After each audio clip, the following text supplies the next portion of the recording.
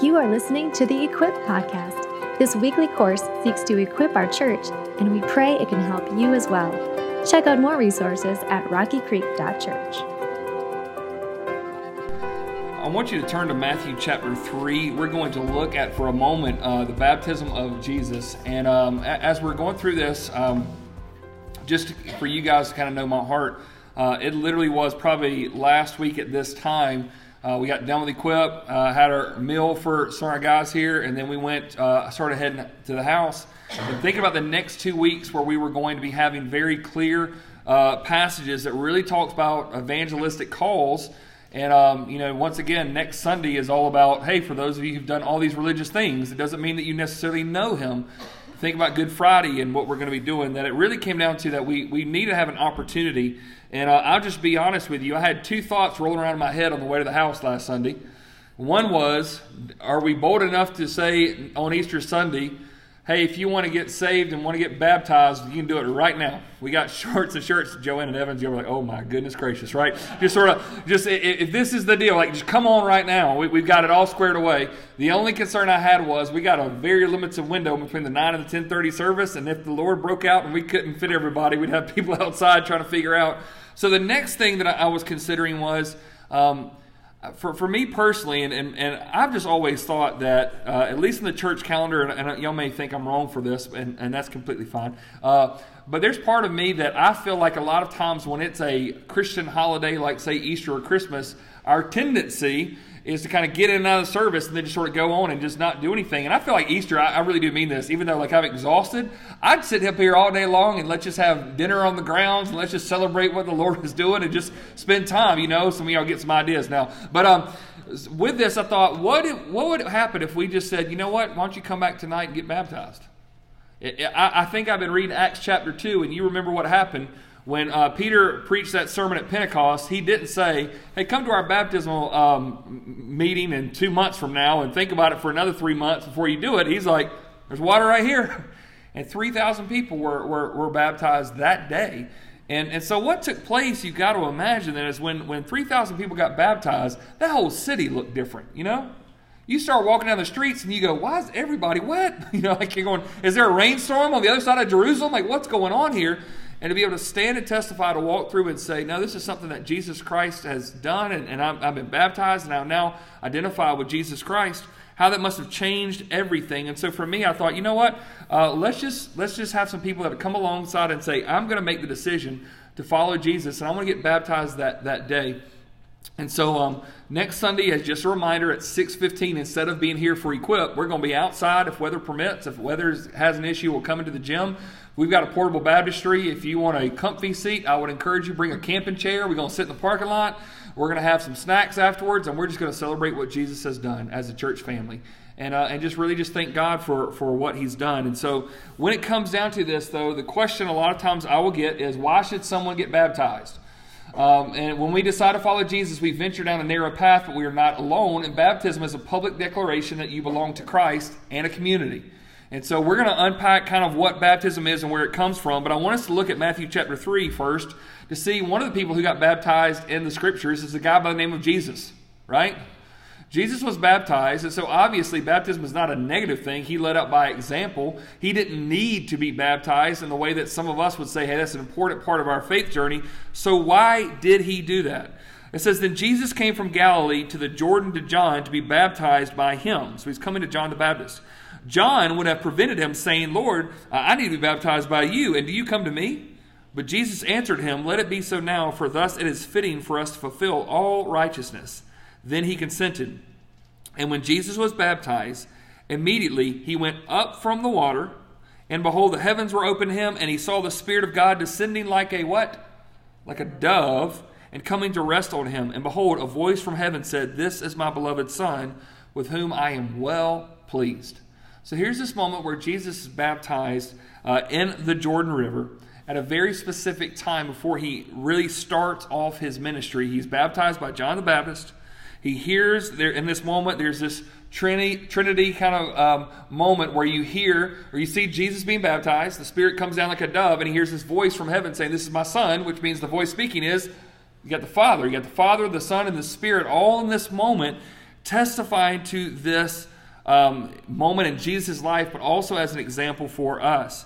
And so with this, Jesus not only commanded us in the Great Commission to go therefore and make disciples of all nations, baptizing them, right, in the name of the Father, the Son, and the Spirit, but also Jesus did this himself. So if we look at, here's what I want to make sure we understand first and foremost, what baptism isn't, okay? What baptism isn't. Start here. Baptism is not meant to clean you off every time you feel unholy, okay? It's not meant to clean you off every time you feel unholy. And there are a lot of people that I have known throughout their life. When I was teaching college classes at Lander, I would talk to some students and they're like, oh yeah, I got baptized again this weekend. I said, again? And they're like, yeah, every so many months when I'm not really feeling like, like I messed up a lot, I just go get baptized and I feel really good about myself. Okay. Well, what that happened was it kind of made me understand why the church that she went to had really good baptism numbers, because she was about half of them, right? She just kept getting baptized over and over and over again. And they kind of were encouraged, hey, if you feel disconnected from the Lord, just go get baptized again. That's not what this is about. It's not about cleaning yourself off every time you feel unholy. Also, baptism is not what makes a person saved, okay? Baptism does not save a person. Let me let you think through one situation. You remember when Jesus was on the cross, there were how many people around him on the cross as well? There were other crosses beside him. How many were there? There was 3 crosses all together, Jesus in the middle. There's one guy on the right, one guy on the left. One of the guys tells Jesus, hey, why don't you get off the cross? And while you get off, why don't you get me off too? Right? Okay? He's really thinking courageously. The other guy says, don't you realize this? We deserve to be here. He does not. He doesn't deserve to be this. So Jesus, when you go into your kingdom, will you remember me? And Jesus said, if you can get off this cross and be baptized, and the answer is yes, right? No. Let me ask you this question. Did the guy on the cross ever get a chance to be baptized? Yes or no? Did he ever get a chance to join a church? No. Did he ever get a chance to tithe to a church? No. Do you believe he's in heaven right now? Yes, absolutely. Everything within me. Now, he never got a chance to be baptized. So baptism doesn't save you. It's not the actual thing that saves you, but it is a part of your story. It's an integral part of your story. So it's not what makes a person saved, no more so than this little piece of jewelry on my hand, right? When I put this on, it doesn't make me married, right? I could give this to Steve. It does not mean that he's married to Amanda right now, right? You can stick this ring on somebody. It doesn't mean it. You can stick it on a ring of somebody else. It doesn't mean you're married. What does this ring do? It symbolizes that I do belong to somebody, right? And it tells everybody out there, hey, look, if you're looking for me, I am already registered with somebody else, okay? Like that's what it's supposed to do. And baptism is the same way. Baptism doesn't make you saved, but what it is, it's a public way of telling the world what's already happened. It's a public way of telling all the world, you're putting the ring on, right? You're already married, so to speak. You already have a relationship with Jesus. But baptism is like I'm putting the ring on, so if anybody looks, they would know I belong to someone else, right? So it's not what makes a person saved. Baptism is not an act decided by another person either, okay? So baptism is not an act decided by another person. And this is where it's going to be complicated because I know that even in this room, not everybody grew up here in the same denomination. Some of you did not grow up in church. But some of you were baptized before you even had the opportunity to walk. Okay? Some of us were. Some of us were sprinkled. Some of us were baptized at a young age, different things like this. When you look through the pages of Scripture, baptism is something that happens after an individual has made a decision to follow Jesus. Something that you do, not something that's decided for you. Now, let me tell you where this gets confusing for certain people. Because there's another observation or a ritual that took place in the Old Testament primarily that was something that was chosen for you, right? Especially to young boys on the 8th day of life, right? They were circumcised. And did young boys say, you know what I feel like doing, right? Okay, no. That was decided for them. And so some people thought, oh, well, since circumcision was kind of decided for by the parents to let them on, then what we're going to do here is that in this sense, we're going to baptize them before they can so that we kind of like cover them until they're at the place where they can make the decision for themselves. That's where it came from. It's not a bad line of thinking, but if you look through Scripture, whenever you find somebody being baptized, it's a decision they make themselves. Somehow they get to a place where they go, this is what I need to do. So this is what baptism is. Here's a few things to think about. Number one, baptism is a physical illustration of a spiritual transformation. Just like that wedding band, right? It's a physical illustration. It's something that you can see that takes place, and it's a spiritual transformation. So when you see someone go into the waters and come out, they are a symbol so that you can actually see. It's a ritual that really grounds down something that took place. All of us will remember certain events in our life where it's a ritual, right? So this is a physical illustration of a spiritual transformation of what's already taken place. Baptism identifies symbolically with the death, burial, and what? Resurrection of Jesus. So if you think about it this way, when someone takes you down, and this is also important, and I don't have this on the notes here, but Scripture really doesn't say you can baptize yourself, right? I can't do this and just sort of go down the water and pop back up, right? Because symbolically, what would that teach us? You can save yourself. Yeah. Symbolically, if you do it right, now I've had some people who are like kicking and screaming when they go, or they're struggling a little bit. But when you get baptized, you're basically saying, I trust somebody's going to bring me back up, right? And that's the picture of salvation. That there is a death to sin. There is a burial. But then when we come back out of the waters, we're identifying with the fact that Jesus died and rose again. And now we are saying death. We are saying no to the ways of this world, to our former life. We are dying to that, and we're coming back to life through Jesus Christ. There was, a few years ago, there is a precious lady in our church who was 85, who came up to me one Sunday and she said, I have been fighting this for about 75 years of my life. She goes, I felt like I needed to be baptized and I never wanted to do it. She goes, I am scared to death of water. I'm scared to death of being held underwater.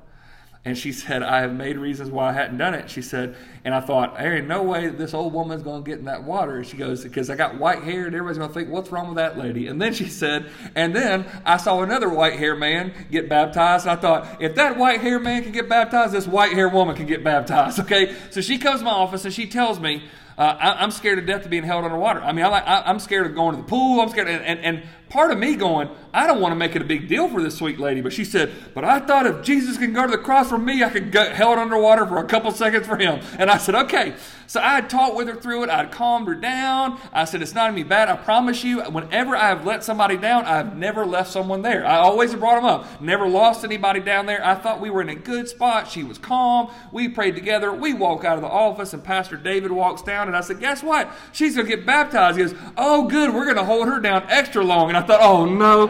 And so worked against everything I'd worked for. We finally did it in that day. And once again, she said, this is something I want to make a decision to do. And when she got up in that baptistry waters as an 80-year-old lady and said, I want to make this decision, you know what happened? Just like it had been for her, she was a catalyst for other people. She's not ashamed. I'm not going to be ashamed either. She's not ashamed to do that. And so it is symbolically. It's this death, this burial, and I'm trusting somebody to bring me back up again, right? And so this is what this picture is. Baptism is a public declaration that you belong to Christ and a community. Baptism is a public declaration that you belong to Christ and a community. So on the day of Pentecost, when all these people are walking around dripping wet, there's this symbol of saying, I know who you belong to. You belong to Christ, and we belong to each other. I saw you go down the baptismal waters. I saw you go back up. So it's more than just us assuming certain things, as I know where you stand. I know where your allegiance lies, right? And so for this, there's this sense of it's a public declaration, you belong to Christ and a community. What baptism symbolizes? Let's talk through that for a second. Baptism is not an isolated New Testament concept, okay?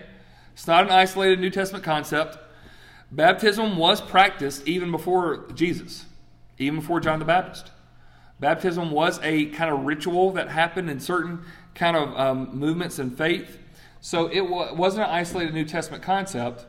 And in reality, what's beautiful about this is, in addition to the practice being used before Jesus, the significance is interwoven throughout the pages of Scripture. What we're going to see is that what baptism is actually this incredible symbol that maybe we haven't even realized before. So you remember when Jesus got baptized in what river again was it? Jordan River. Do you remember what the Spirit descended on him like a what? Dove. The skies open up. Okay, so I want you to remember those symbols, and we're going to walk through some of the Scripture passages. And since we were going to be going through a bunch of them, I just wrote them down there for you to follow along with. Genesis chapter 1, verse 6. First page of your Bible, right? And God said, let there be an expanse in the midst of the waters, and let it separate the waters from the waters. Okay? There was a time where God is basically saying this, where he pushed back the waters and allowed there to be dry land for us to walk upon, right?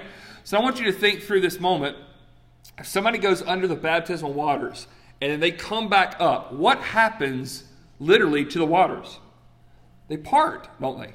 They separate. When you come up out, the waters go like this, and they separate for that person to come up. So they're down here and they can't breathe, but when they come up, the waters literally part.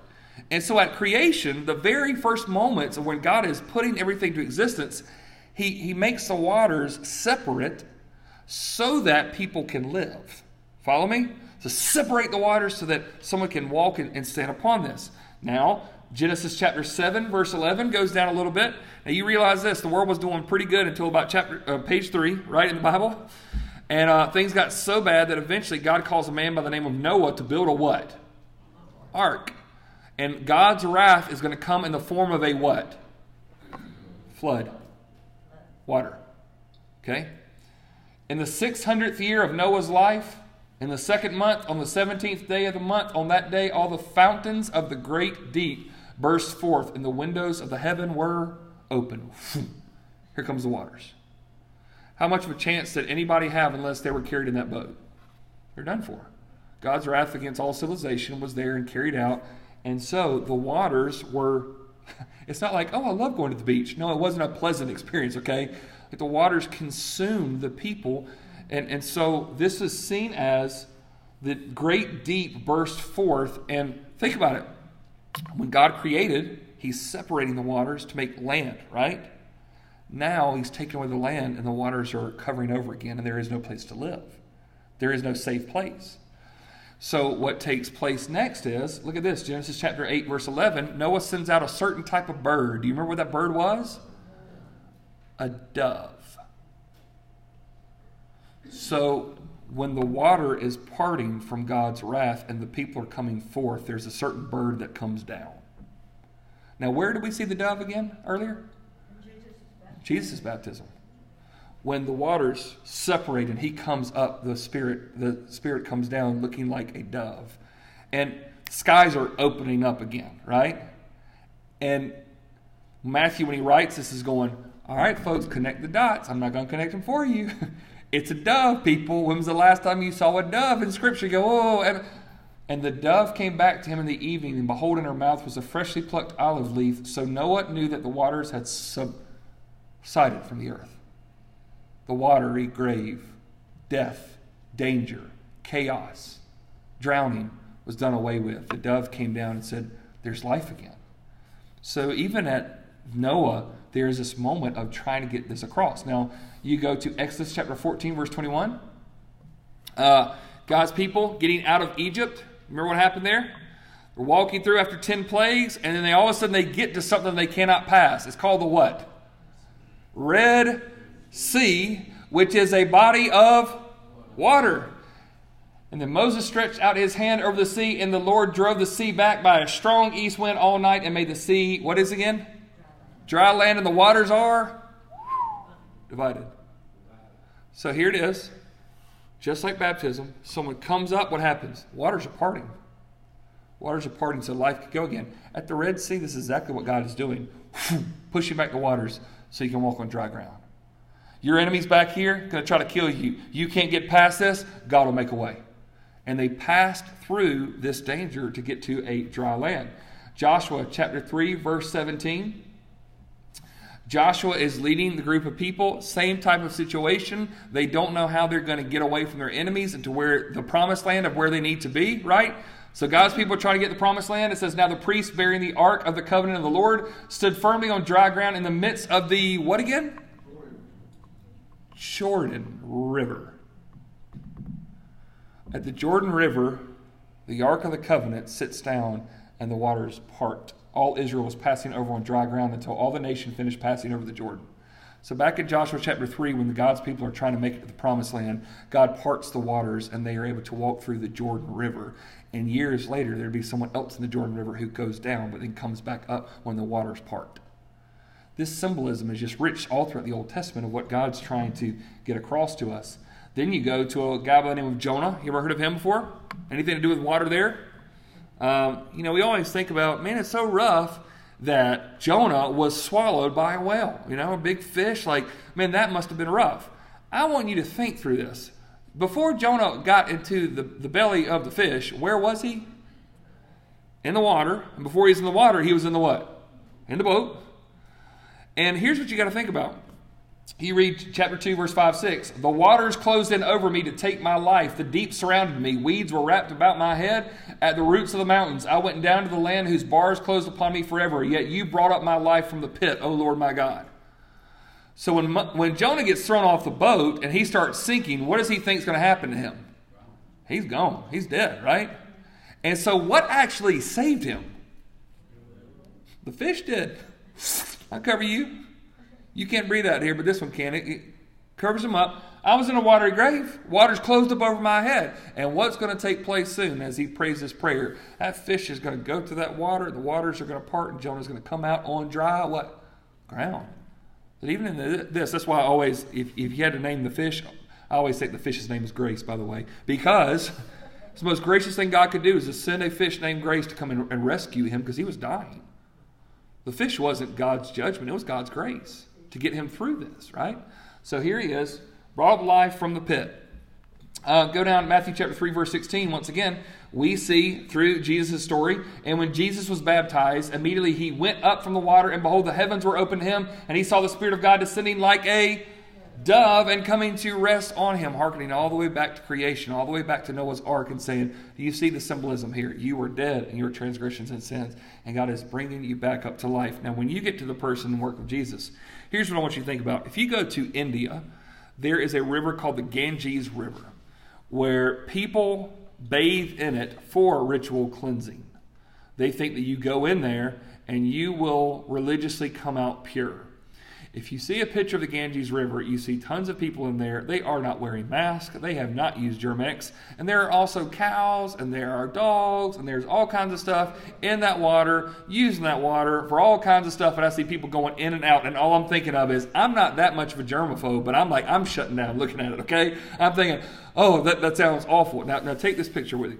When Jesus shows up to be baptized by John the Baptist, John the Baptist has baptized hundreds of people in that water. And this picture, what's happening here is that they're going down and going down and going down and going down, right? And symbolically, they're saying, I want repentance. I'm wanting a change to take place. I'm wanting something to change in my life. And this is what's beautiful about it. If you think about it, I know that it's not meant to cleanse you, but if there is this ritual process of, God, I'm identifying with you, it's almost as if their sin, if you like, it's almost like being in this consideration, like, okay, it's washing them. So if they come up out of the waters, now I'm clean. Symbolically, what's now in the water? Dirt, sin, filth, vile stuff, right? This is not purified water coming through these places, right? And what does Jesus do? He goes down in it. Get this picture. This is awesome. Did Jesus get baptized because he needed cleansing? No. He got baptized to identify with all of our dirt. Plunge me there. And when he comes up, he bears what we take off. When he goes to the cross, he bears what we take off. And this picture of Jesus being baptized, he's identifying with all of our sin, all of our dysfunction, all of our issues, and he comes back up clean. Now, Matthew chapter 28, verse 19, Jesus is ascending into heaven, and what does he say? Go therefore and make disciples of all nations, baptizing them in the name of the Father and of the Son and of the Holy Spirit. That's why some of you may have been baptized in the way that they would say the Trinitarian baptism, in the name of the Father, in the name of the Son, and in the name of the Holy Spirit. Some of you may have had the triple trifecta baptism, right? Which you really need to hold your breath well, okay? But that is kind of the picture. When Jesus says, you go and make disciples, here's what you do. You baptize them. And we would say, well, why don't they just have to believe? Why do they have to do all this kind of stuff? Why does it have to be public? Because he's wanting to make sure you know that when you identify with Christ, you also identify with the community. I belong to you. You belong to me. We're in this together. And so that there is no doubting who you belong to. Jesus himself said, if you deny me before men, I will deny you before my Father. So it's a sense I don't have to be ashamed. I don't have to be ashamed, right? Acts chapter 2, verse 38, on the day of Pentecost, Peter said to them, repent and be what? Baptized, every one of you, in the name of Jesus Christ for the forgiveness of your sins, and you will receive the gift of the Holy Spirit. We want you to do this right here, right now. We don't want you to wait for years. We don't want you to wait to come back. We want you right where you are to say, I want to repent. I want to change the directions, and I want to be baptized. I want to identify with this. And on that day, 3,000 people walking around that city baptized. Can you imagine? I would just love next week that my arms hurt by the time our baptismal service is over, right? You got to be thinking, my back's hurting, whatever. Like when I went to seminary, this was one of the most practical things that we ever did. We had a practice of ministry class where we actually went down to a local church and we practiced baptizing everybody in the class because the professor said, I don't ever want y'all to be in front of a church and the first time you have to baptize somebody is everybody staring at you, right? Because you might lose somebody down there, okay? It can easily happen. I've had some people that I've had to literally, they'll try to fight against you in the sense of like kicking up water one night when my son was Obadiah was baptized. I remember his head went down, his feet came popping up over the air. You just never know what's going to happen. So he wanted us to practice, and I'll never forget. He said, I want everybody here to be able to practice baptizing somebody smaller than you and larger than you. Well, it just so happened that basically everybody in the class was about the same size except for moi. I got baptized about 18 times that day because they wanted to take the biggest guy down so they could make sure you do it, right? Just over and over and over again. And so we would practice this, and it was a really funny kind of activity. But when this moment, it's like, you know what? We're going to have this opportunity to do this. But it is a public thing. So when the people in Pentecost are doing this, it's not a private thing, as we'll get to in a second. It's a public thing.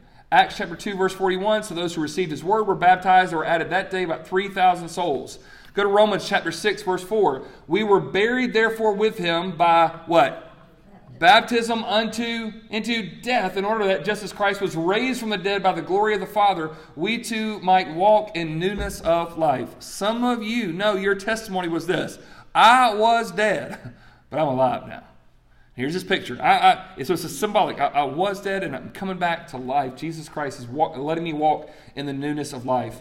In Galatians chapter 3, verse 27, for as many of you as were baptized into Christ have what? Put on Christ. So Christ, when he goes down the waters, he puts on your stuff. We go down the waters, we're putting on his. We're dressed in his righteousness alone. 1 Corinthians chapter 12, verse 13. For in one spirit we were all baptized into one body, Jews or Greeks, slaves or free, and all were made to drink of one spirit. This is what I love. Because in this, it's this moment of we're not all baptized into our own individual kind of things. No, we're baptized in one family, no matter where you come from. No matter what your ethnicity is, no matter what your life story is, we all come together. And then in Revelation chapter 2, verse 11, he says, he who has an ear, let him hear what the Spirit says to the churches. The one who conquers will not be hurt by the second death. And what baptism is that you have this picture of you are being buried first, right? Spiritually speaking, you're spiritually dead, but you come back to life, and guess what you don't have to worry about? You don't have to worry about the second death because you have already been brought to life through Jesus Christ. So with this, there's sometimes questions about baptism. Hopefully that kind of opens your mind. This isn't just an isolated thing that Jesus got around to. This is a whole narrative throughout Scripture, but questions as we go to it.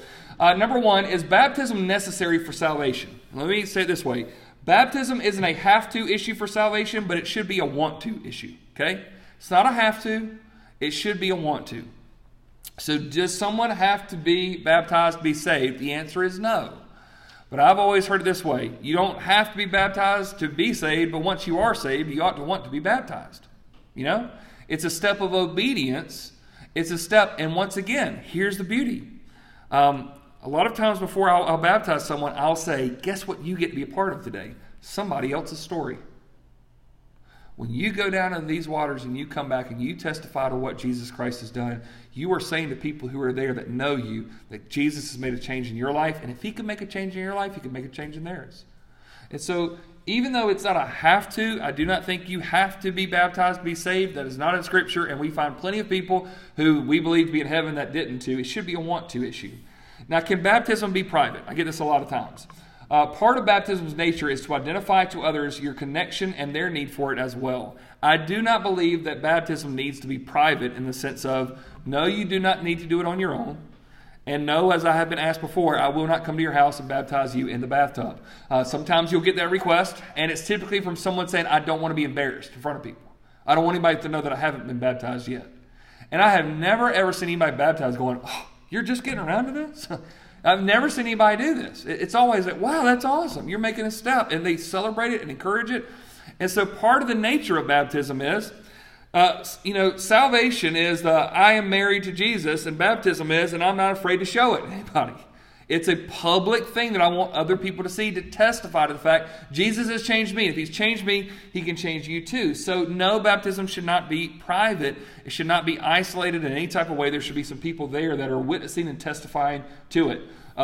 First baptisms I ever did, I did in the Chattooga River. I did think I was about to lose one of them. But there were a group of people from our church. We were all around watching it. It wasn't a private thing where it's just a couple of people. It's like, no, the people closest to me are seeing this. Who can baptize me? This is my belief. I believe any baptized professing disciple of Jesus Christ can baptize another. If you go to the scriptures, and this may shock some of you, you will not find a Bible verse that says only seminary-trained, ordained ministers can baptize people. You don't see that. In fact, He gives us a great commission to tell us we should all be doing something. We should all be baptizing. So we go, oh, I didn't know. I'm about to set you free. You can go tomorrow to work and baptize somebody. Every single person. So this comes down to it. There's no description anywhere that someone has to be more elite than the person they're baptizing. Jesus gave an example to that. Was John the Baptist better than Jesus? Nope. Okay? But where this comes down to, there's no verse of Scripture that says only ordained ministers, only men, only people who've been to seminary can baptize. It doesn't say anything like that whatsoever. I believe any baptized, professing disciple of Jesus Christ can baptize another. That's why at our church, when someone says, I want to be baptized, we'll ask them a question. Who do you want to baptize you? He'll go, I thought the pastor had to do that. Hey, I'd love to do that. I'd be honored to do that. But is there somebody in your life that has a more special connection that you'd want to do that? And they go, well, I don't know. Here's what I know. I would love to be every single person in this room's pastor for the rest of your and my life. I love that opportunity. It'd be an honor of mine to say, until you die or I die, I am your pastor. But most likely, not all of us are probably going to be at the end of the line together. Is that fair? Some of y'all might move. Some of y'all might get really frustrated with me. You might go somewhere right. But I'll give you an example. I was able to, I was talking with two dads recently who I said, hey, if you would like to baptize your kids, you're more than welcome to. Well, one dad said, oh, I could baptize my child? And I said, absolutely you could. Why wouldn't you? Most likely, will that dad be in that child's life longer than I will be? Yeah, absolutely. And that dad said, man, I'd be honored. And the other dad said, I don't know. I just kind of feel like we want you in your role as pastor to have that right to do that. And I said, I'm more than happy to, but I want to let you know you can do that. It's really not complicated. I just practiced a couple of times and started doing it, right? We've had friends baptize friends. We've had moms baptize daughters. We've had ladies baptize their friends. We've had all kinds of people. There is no verse or prohibition about it. It needs to be someone who has been baptized and professes as Jesus Christ that they could baptize another. So sometimes we'll have somebody said, my granddad's a minister. Can he come in and baptize at Rocky Creek? Sure. This is my friend who led me to Christ. I'm going to be a member here, but can this person baptize me? Absolutely they can. That's a wonderful gift. Some of you might even remember a few years ago, we were in the gym during renovation, and I got the wonderful privilege of baptizing a dad. And as soon as he came out of the waters, the first thing he did as a baptized believer, he baptized his son who's in the water with us. You know? Baptized Dusty. Dusty comes up and says, all right, now my turn. And he baptizes his son. And first thing he ever did. There's one of our college students who has led a friend, a coworker of hers, they work in the dining hall, led her to Christ.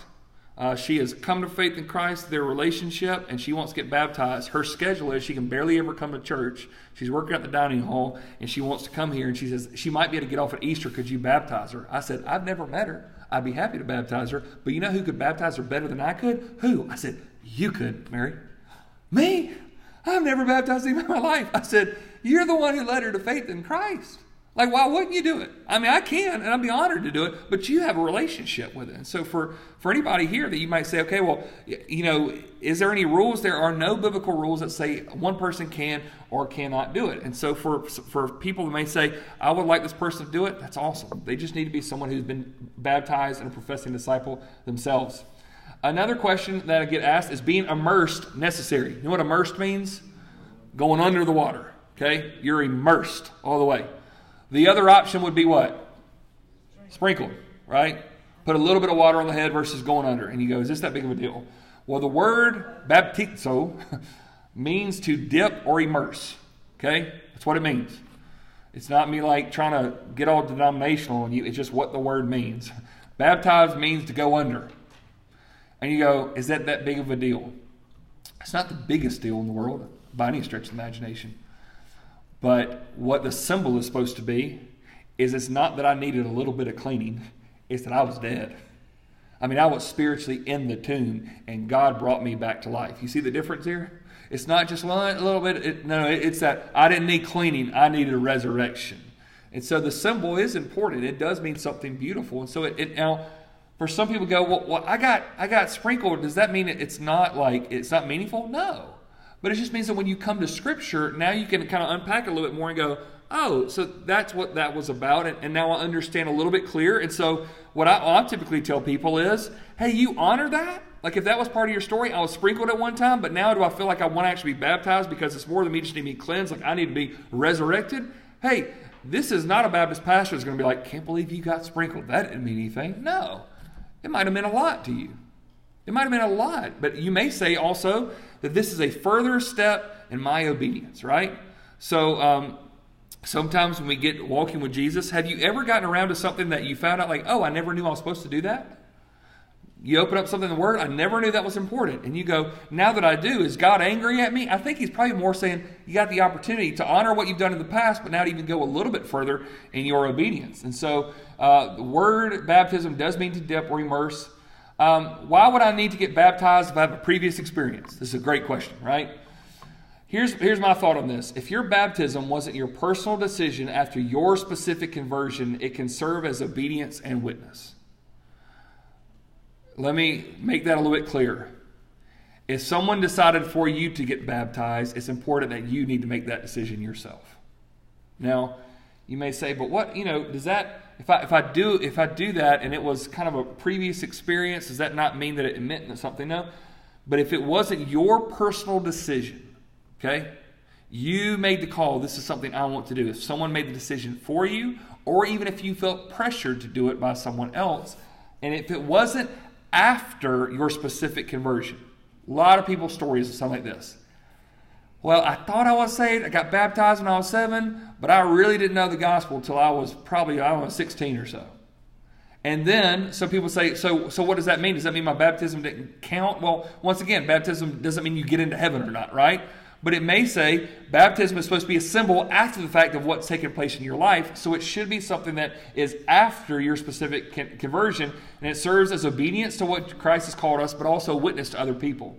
Now, does getting baptized after infant baptism discredit what my parents did? This is a great question.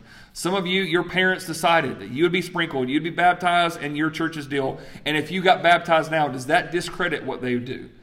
I believe you can honor your parents by thanking them for their dedication while indicating you want this to be your personal decision. So it is not the worst thing in the world that you had family that was taking you to church when you were a kid. It is not the worst thing in the world that even when you were an infant, somebody said, we want you to be covered. And as much as we understand things to make sure you're thinking religious, that's not a bad thing, folks. Some people would love to have that type of concern from parents, right? So what you don't do, I'll just go ahead and give this wisdom to anybody here. If you feel like you need to make this decision, you don't go, Mom, I'm getting baptized because you did it wrong when I was a kid. No.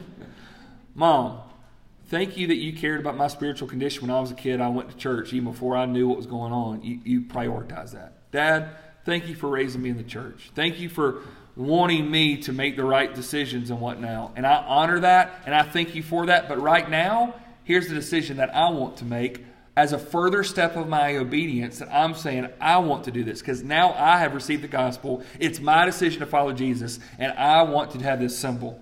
And so the question should be right here, should you be baptized? It comes down to this. Number one, are you confident that Jesus has saved you? Okay, that's prerequisite there. Not baptism before conversion. You become saved, and then you consider. So the question is this, are you confident that Jesus has saved you?